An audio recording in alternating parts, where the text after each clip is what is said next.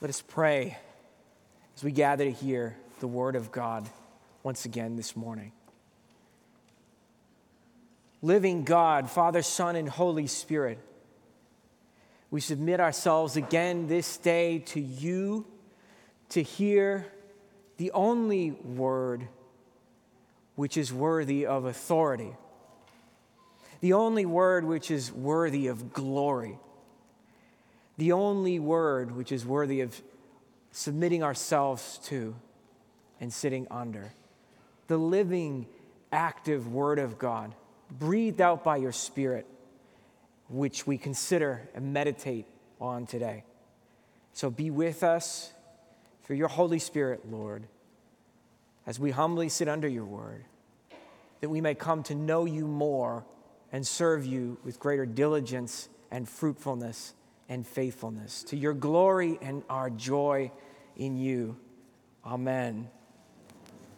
Amen. It's good to be with you this morning again as we start a 5-week series on the biblical book of Haggai. Now, when I tell people we're going to spend 5 weeks on Haggai, there's some people that know the book and they're like, that's a 2-chapter book.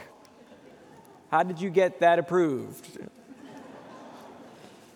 And I just want to remind everybody, here's my justification. There was another preacher back in the 50s named Martin Lloyd-Jones, and he decided to preach from the book of Romans in Great Britain for 12 and a half years at a click of 375 sermons. We're just going to do the 5 for Haggai, but I just wanted to we're going at light speed compared to Lloyd-Jones. When you bring up the book Haggai, some people will go, that's really interesting. I've heard sermon series on Hosea and Micah and Malachi. I haven't heard one on Haggai before. Really interested to do that. And then other times people will say, Haggai, interesting. Interesting. The double interesting whenever you hear that, right? They're not really interested. They're just like, what is Haggai? When was Haggai? Where in my Bible can I locate Haggai? It must be somewhere in the middle there because I don't usually read that, but that's just a guess. No worries, I can tell you where it is. If you've got one of the blue Bibles, it's page 791. 791. Right after Zephaniah, of course. You already knew that. Haggai. We're going to look at chapter 1, verses 1 through 9 today. So what about this book, this mysterious book, speaks to us today? A new word, a fresh word that makes as much sense as it did then now. Well, in order to understand that, we have to get a little bit of background on the book. You see, Haggai prophesied in 520 BC, and at this point, the people of God had been back from exile for over a decade. Earlier, the Persian king Cyrus, and then following him, his successor Darius, had conquered Babylon, who had taken Israel into exile so many years ago, and freed the Jews, and even sent them back to the land with the ability to rebuild the temple, and they even gave them materials to rebuild the temple with. But as you read through Haggai, which I'd encourage you to do over the next couple of weeks, it's only the 2 chapters. As you read through Haggai, you'll see that as soon as the people get into the land, they run into some problems. Work on the temple pauses almost immediately. In fact, it pauses for a period of 16 years. A mere foundation is laid, collecting dust, while the people of God try to satisfy themselves on the things of dust rather than on the things of God. You see, God's people put God's house on hiatus while they tried to get their own houses in order. But God, as he usually does, had different plans.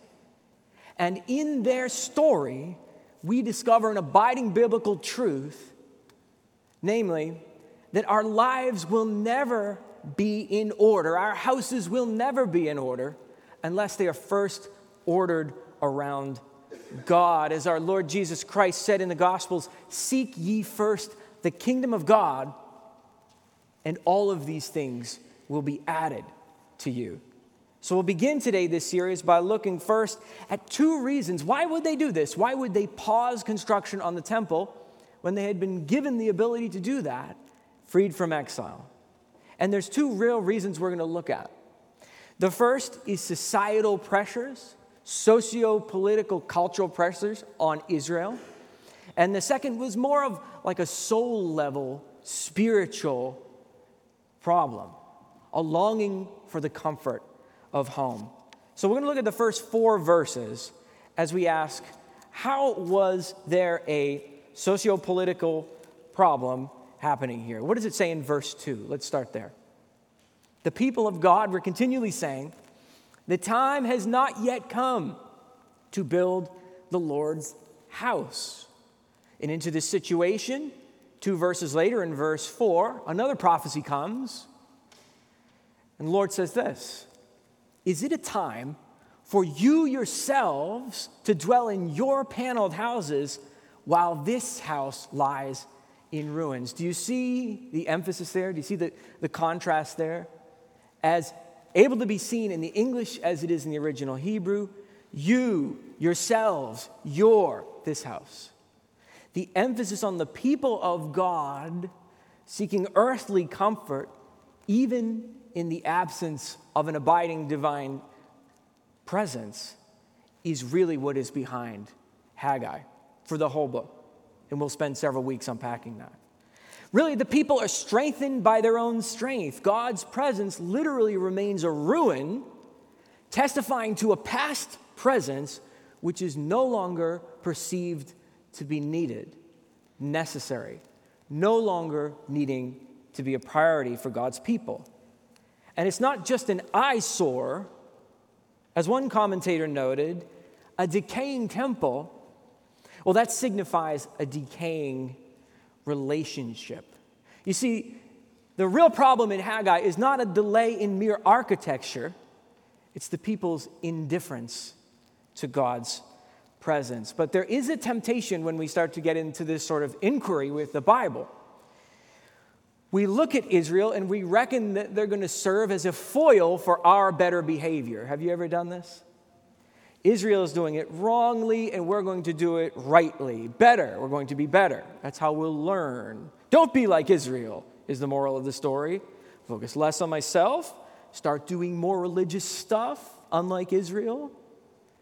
But friends, that way of reading the Old Testament is completely off base. God in the New Testament doesn't cancel Israel. He brings Israel to its completion and climax in Jesus. Israel's not meant to function as a foil, but as a mirror. We're not meant to look down at Israel as we exalt ourselves in our good behavior. We're meant to look into Israel and see ourselves. We're not other than Israel. We're part of it. The problems common to Israel are problems common to all human beings, including us. It says in Romans chapter 11 that we, the Gentiles, have been grafted in to the olive tree. What is the olive tree? The very people of God, Israel. So what I want to suggest, friends, is today, instead of setting up ourselves over against Israel, could we ask, what caused God's people way back then, of whom we are a part today, to neglect God's house, to focus only on building their own houses? And that's where we get into these two reasons, sociopolitical and spiritual. But sociopolitical, you say, where is the sociopolitical aspect? I see it nowhere here, John. I shall show you. But it's not actually in Haggai. It's in the book of Ezra. Sometimes, friends, when a passage is unclear, what do? We just rip that passage out and don't deal with it anymore? No, when a passage is unclear in one part of Scripture, we read it in the light of other Scripture. And then suddenly it starts to become clear. Scripture speaks with a coherence. It's authored by one spiritual author, namely God. And Scripture speaks with one voice, not against each other, but in communion and coherence with everything that it says elsewhere. Returning to the land was a real blessing to the people, don't get me wrong. But that didn't mean it was easy. So if you have your Bible and you want to turn to Ezra, you can, but I'll read it for you. It's Ezra 4:4. Because if you lose Haggai, it's so short, you might not find it again. Ezra says this in 4 verse 4. Hear the word of God. Then the people of the land discouraged the people of Judah. it's the people of God, and made them afraid to build, and bribed counselors against them to frustrate their purposes all the days of Cyrus the king of Persia, remember we mentioned him before, even until the reign of Darius the king of Persia. So this gives us the historical background that Haggai assumes. And what it shows us is that in returning to the land, Israel is totally helpless and open to the pressures of social and cultural hostile circumstances. And that helps us not to overplay the case of, oh, Israel just wanted comfort. That's part of it, but not the whole picture.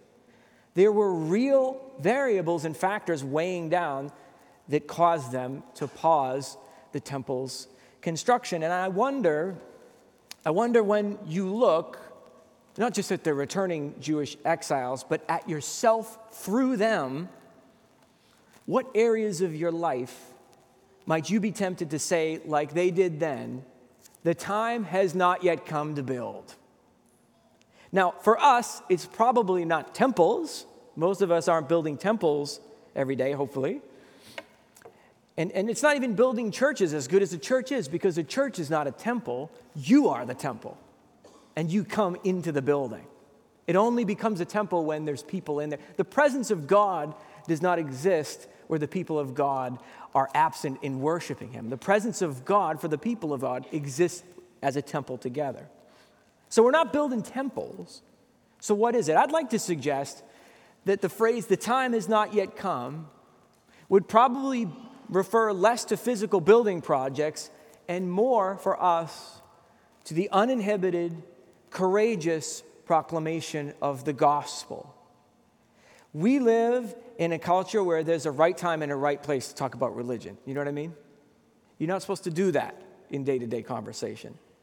Say the cultural elites and the broader culture. And there is a pressure on us to privatize our religion, to keep it in your paneled house, please, at your address, out of my orbit, where it might bother me or shake me or actually challenge me. And Haggai would implore us, in the midst of a culture of pervasive pluralism and endless options, that the authority of the Word of God and the faithfulness to the Word of God is what the church needs most and what the society needs most as well. What else do we have to offer as the church except for the Word of God written, perfect, inspired, infallible, able to cause you to be born again to a living hope? And yet, does the culture want us to proclaim that openly? Sometimes we're allowed to do it, but other times it's just plain rude and you shouldn't do it. That's how we're made to feel. Keep it in your paneled house. Notice what verse 1 says. It says that the word of the Lord went out to Zerubbabel the son of Shealtiel, here we go with the names, the governor of Judah, and Joshua the son of Jehozadak, the high priest. The gospel went out to the governor and to the high priest. To the sanctuary, yes, but also to the city.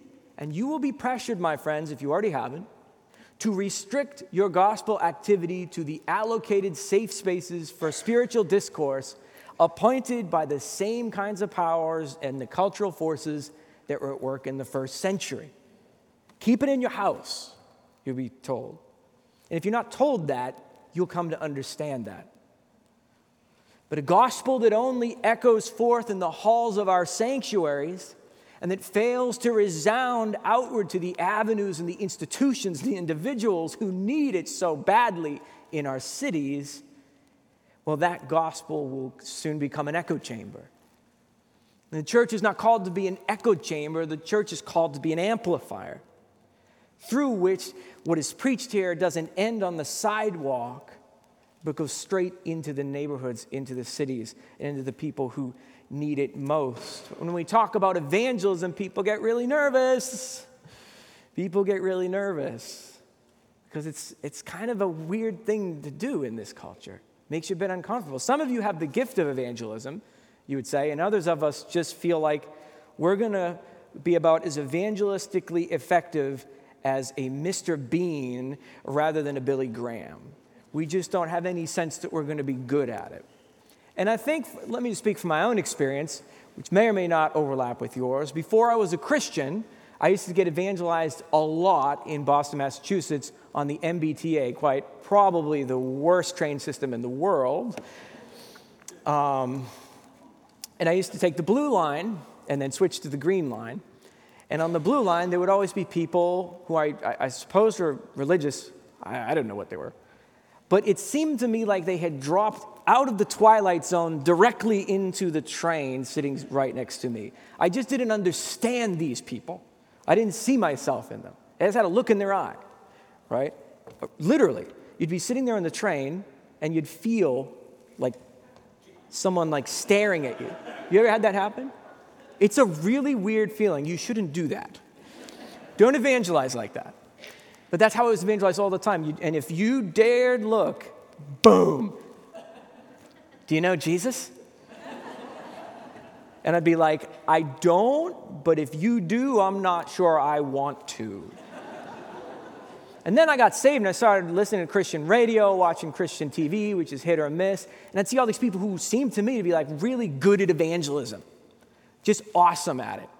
There's that guy, Ray Comfort. He'd be going on the streets on soapboxes and, asking like these college guys who just got out of a frat party, let me ask you something. Have you ever sinned? And they'd be like, I don't know, man, I guess. Have you ever stolen anything? Even in elementary school? And they'd be like, yeah, pencil, I think. And he'd be like, well, then you're a lying, thieving adulterer at heart, and you'll find your lake of fire when you go. And I was like, you don't understand. I'm not from New Zealand. I can't pull that off, He's got a real advantage. And so part of it was I didn't see myself in what I thought an evangelist was. And so I can't do evangelism because it's not my personality. But evangelism isn't about a personality. Evangelism isn't even about only having long-term friendships, although those are good where we get to share the gospel. I want to suggest that one way we can speak to the socio-political and cultural powers of the day and not take our gospel away into our paneled houses in the time of Haggai is to make evangelism an everyday, normal event. Normal being a relative word, I guess. I'll give you an example of how this has worked out for me, and maybe this will be helpful for you, and then challenge you a bit here. I've always got, it seems to me, every week, 2 to 3, maybe sometimes 4 service people coming to my house every week. Usually it's roofers, because our roof is apparently terrible. Things are falling off, there's mold, it's dangerous, whatever. This is what they tell you, and then they'll go through the whole spiel. If it's not the roofers, it's the pest companies. And the pest companies, I don't know if there really are black widow spiders in Virginia, but when I start to tell them, like, I don't want your service, they go, well, there are the black widows. And I'm like, you didn't understand. I lived in Australia, okay? Snakes were in my house. I can handle anything. I do all things. All right.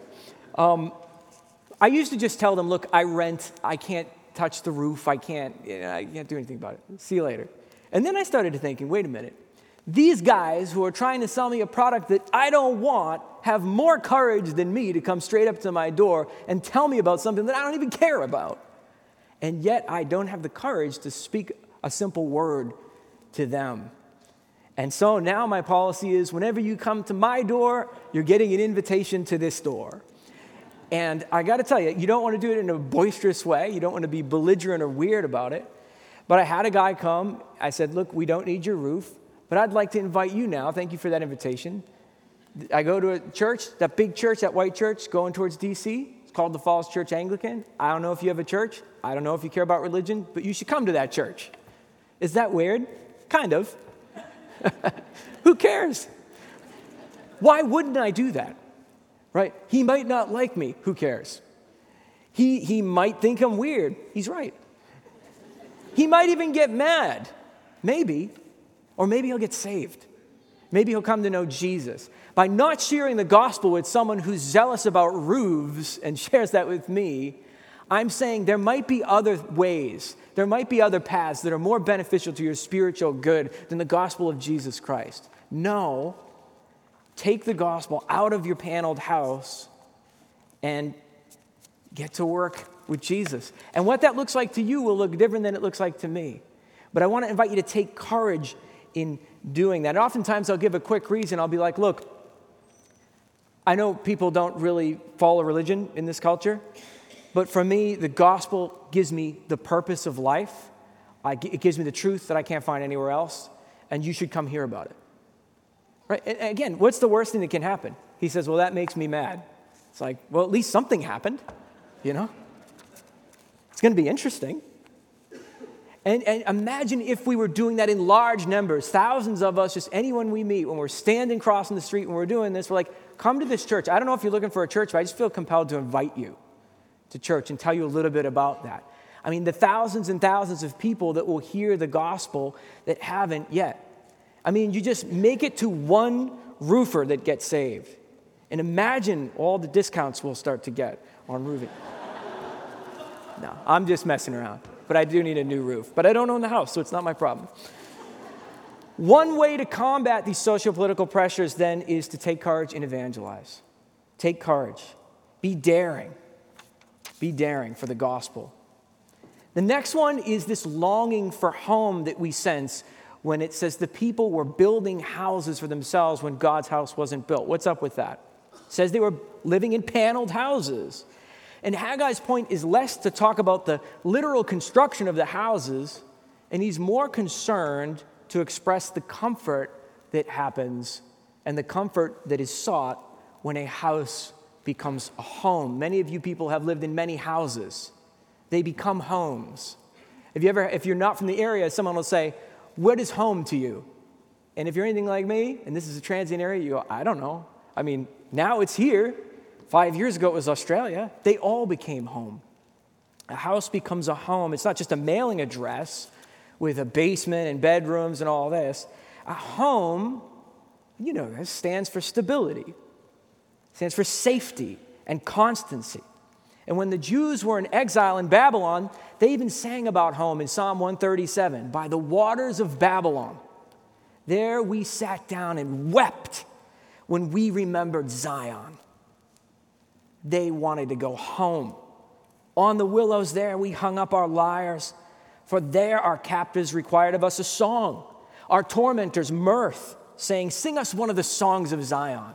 This is their captors saying that. And it says, how shall we sing the Lord's song in a foreign land? The Jewish people were not indifferent to home. We're not indifferent to home. God is not indifferent to home. He's not saying, I hope you have a terribly uncomfortable life as long as you go to church. No.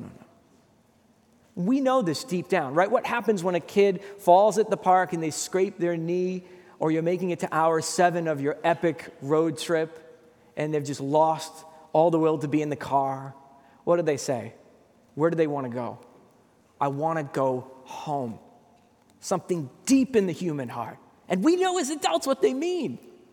We know because when we go to other people's house and they say to us, make yourself at home, you don't then go and rearrange the person's living room to be like the spitting image of what yours was, hopefully. No, the person means make yourself as comfortable and as relaxed, just like you do at your own home. When you have a room or an office that's called homey, it means it's inviting. When someone says, I feel right at home in this job or right at home in this church, they mean I feel like I belong and can relax. God is not angry that the people desire to relax and experience home. God is trying to tell his people to establish a home apart from the God who wants to make a home in your heart is to miss the glory and power of the gospel. Everything else falls apart eventually, but not the gospel of Jesus Christ. Look at verses 5 through 7. Haggai talks about the end result of what happens when socio-political pressures, when spiritual pressures all come together to take this beautiful word that the world so desperately needs and says, that belongs in your zip code behind your fence, and it shan't ever come out unless we say so. But that's not what God says. Listen to what Haggai says here. Now, therefore, thus says the Lord of hosts, consider your ways. In the Hebrew, it's even like, look at your hearts. It's not just like, think intellectually about the current situation and write a report about it. Deeply examine your hearts. You have sown much, but you harvested little. You eat, but you never have enough. You drink, but you never have your fill. You clothe yourselves, but no one is warm. And he who earns wages does so to put them in a bag with holes. You understand what he's talking about? He's not talking about a God who hates people and makes their life miserable. He's talking about the end result of mere subsistence when you are made for eternal glory. Satisfaction does not come from mere subsistence. It's like money falling out of your bag. Satisfaction comes from the glory and presence and weightiness and magnitude and wonder of God alone. I mean, imagine if the Heidelberg Catechism, which when it asks, "What is my only comfort in life and death?" Imagine if instead of Jesus Christ or the gospel, it answered, "My relaxing, state-of-the-art kitchen." A kitchen gospel, a kitchen comfort gospel, instead of a Christ-centered comfort gospel. It makes no sense, and yet we do it all the time. We gather, we collect, we cultivate home, and sometimes God is left out of the picture. But if you read verses 5 through 7 with the rest of the biblical scope of this pattern, you'll see that in Micah 6, we hear the same thing. You shall eat, but not be satisfied. You shall sow, but not reap. You will tread grapes, but not drink wine. Same thing in Leviticus 26:26. You'll eat and you'll not be satisfied. But when the people of God keep the covenant of God in Deuteronomy 6, verse 11, then the people eat and the people are satisfied. If you're hearing this with Jewish ears at the time, what you're hearing is, what we need is just not a completed architecture project. What we need is the covenant blessings rather than the covenant curses. What we need is for the kingdom of God to go out through us. And so as we conclude a sermon like this, you want to be really careful because it's easy to come to the end, and we live in D.C., and it's the type of culture where we're like, what is my to-do list? Like we started off saying we're not going to do that, but we might end up doing that. I'm going to see if I'm having too much comfort, and I'm going to stop being comfortable, right? I'm going to evangelize every roofer in Northern Virginia and turn them into a bona fide born-again Christian. I must, me. Right? That's to make the same mistake that our forefathers made when they imbibed from the poisonous drink of saying, this is about me rather than about God. It's not that we don't want to change behavior, but it's just about a lot more than that. It's about the God who acted in your behalf despite your inability to please him through your behavior. You might get to the end of this message and hear a message of law rather than a message of gospel. You say, when I'm asked to evangelize, when I'm asked to do these things and examine myself, I don't feel more grace, I feel more guilt. But Haggai says in chapter 2, verse 9, the latter glory of this house shall be greater than the former, says the Lord of hosts. And in this place I will give peace, declares the Lord of hosts. The gospel calls us not to greater guilt, but to greater glory. And the glory of the gospel is displayed in the victory of the empty tomb, not in the vanity of the fully filled, private, paneled house. The one is doomed to decay. As good as it is, it won't last. But the other has already defeated death and will last forever. So you may lament as you hear this. You may say, I wasted so much time. Maybe you're a teenager and your teenage years are almost over and you're saying, I looked for comfort within myself. I couldn't find it. I felt so lost.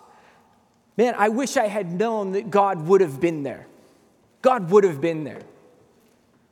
And in the darkest moments of your 20s and 30s, when you're trying to figure things out and you don't understand and things aren't working like you thought that they would and you're losing control and it isn't working out like you want it to, you might be tempted to say, I'm so foolish. How many years I've wasted? He could have been there, but I decided to go it alone. Through sickness and success, he wasn't there. Through births and burials, he wasn't there. I wish he had been. I wish he had been there. I wish he were here right now. and into the darkest night of the depths of your soul, please hear the gospel say, God is there through all of those seasons. God was not absent when you lost the job. God was not absent when you wept alone.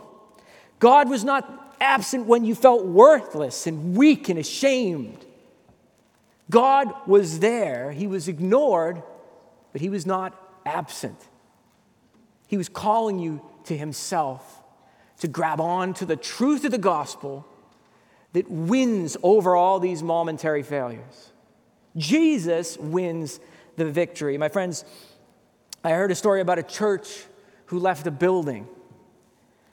When that happened, it wasn't a church leaving a temple. It was a temple moving from one building to a gym and a bunch of other places for 7 years. Have you heard this story? I thought so. And then that temple moved into a new building. And when we arrived in this beautiful, amazing building this morning, we didn't rock up into a temple. It wasn't a temple until you came here. Because it says in 1 Corinthians, do you not know that you are God's temple, and that the Spirit of God dwells in you? If anyone destroys God's temple, God will destroy him, for God's temple is holy, and you are that temple. So take courage, my friends. God is for you. God is with you. God dwells in you. You were built for greater glory than the temporary comforts of a paneled house, even the glorious presence of God himself. And so I leave you with scripture from Deuteronomy 31, verse 6, to send you out into that glory, to make it resound into the city from the sanctuary, where God says this, be strong, be courageous, do not fear or be in dread of them, for it is the Lord your God who goes with you. He will not leave you. He will not forsake you. Let us pray. Lord God, you built a house for greater glory when the second temple went up. And then when that temple was destroyed, our Savior said, destroy this temple, and in 3 days I will raise it up. And then he breathed the Holy Spirit upon his church, and he said, you are that temple. And so wherever we are, in whatever season you put us in, and whatever circumstances we have to deal with, we pray that the glory of God in the face of Jesus Christ would transform the world so that it shows your glory back to you. We were built for it. Let us live into it. In Jesus' name, amen.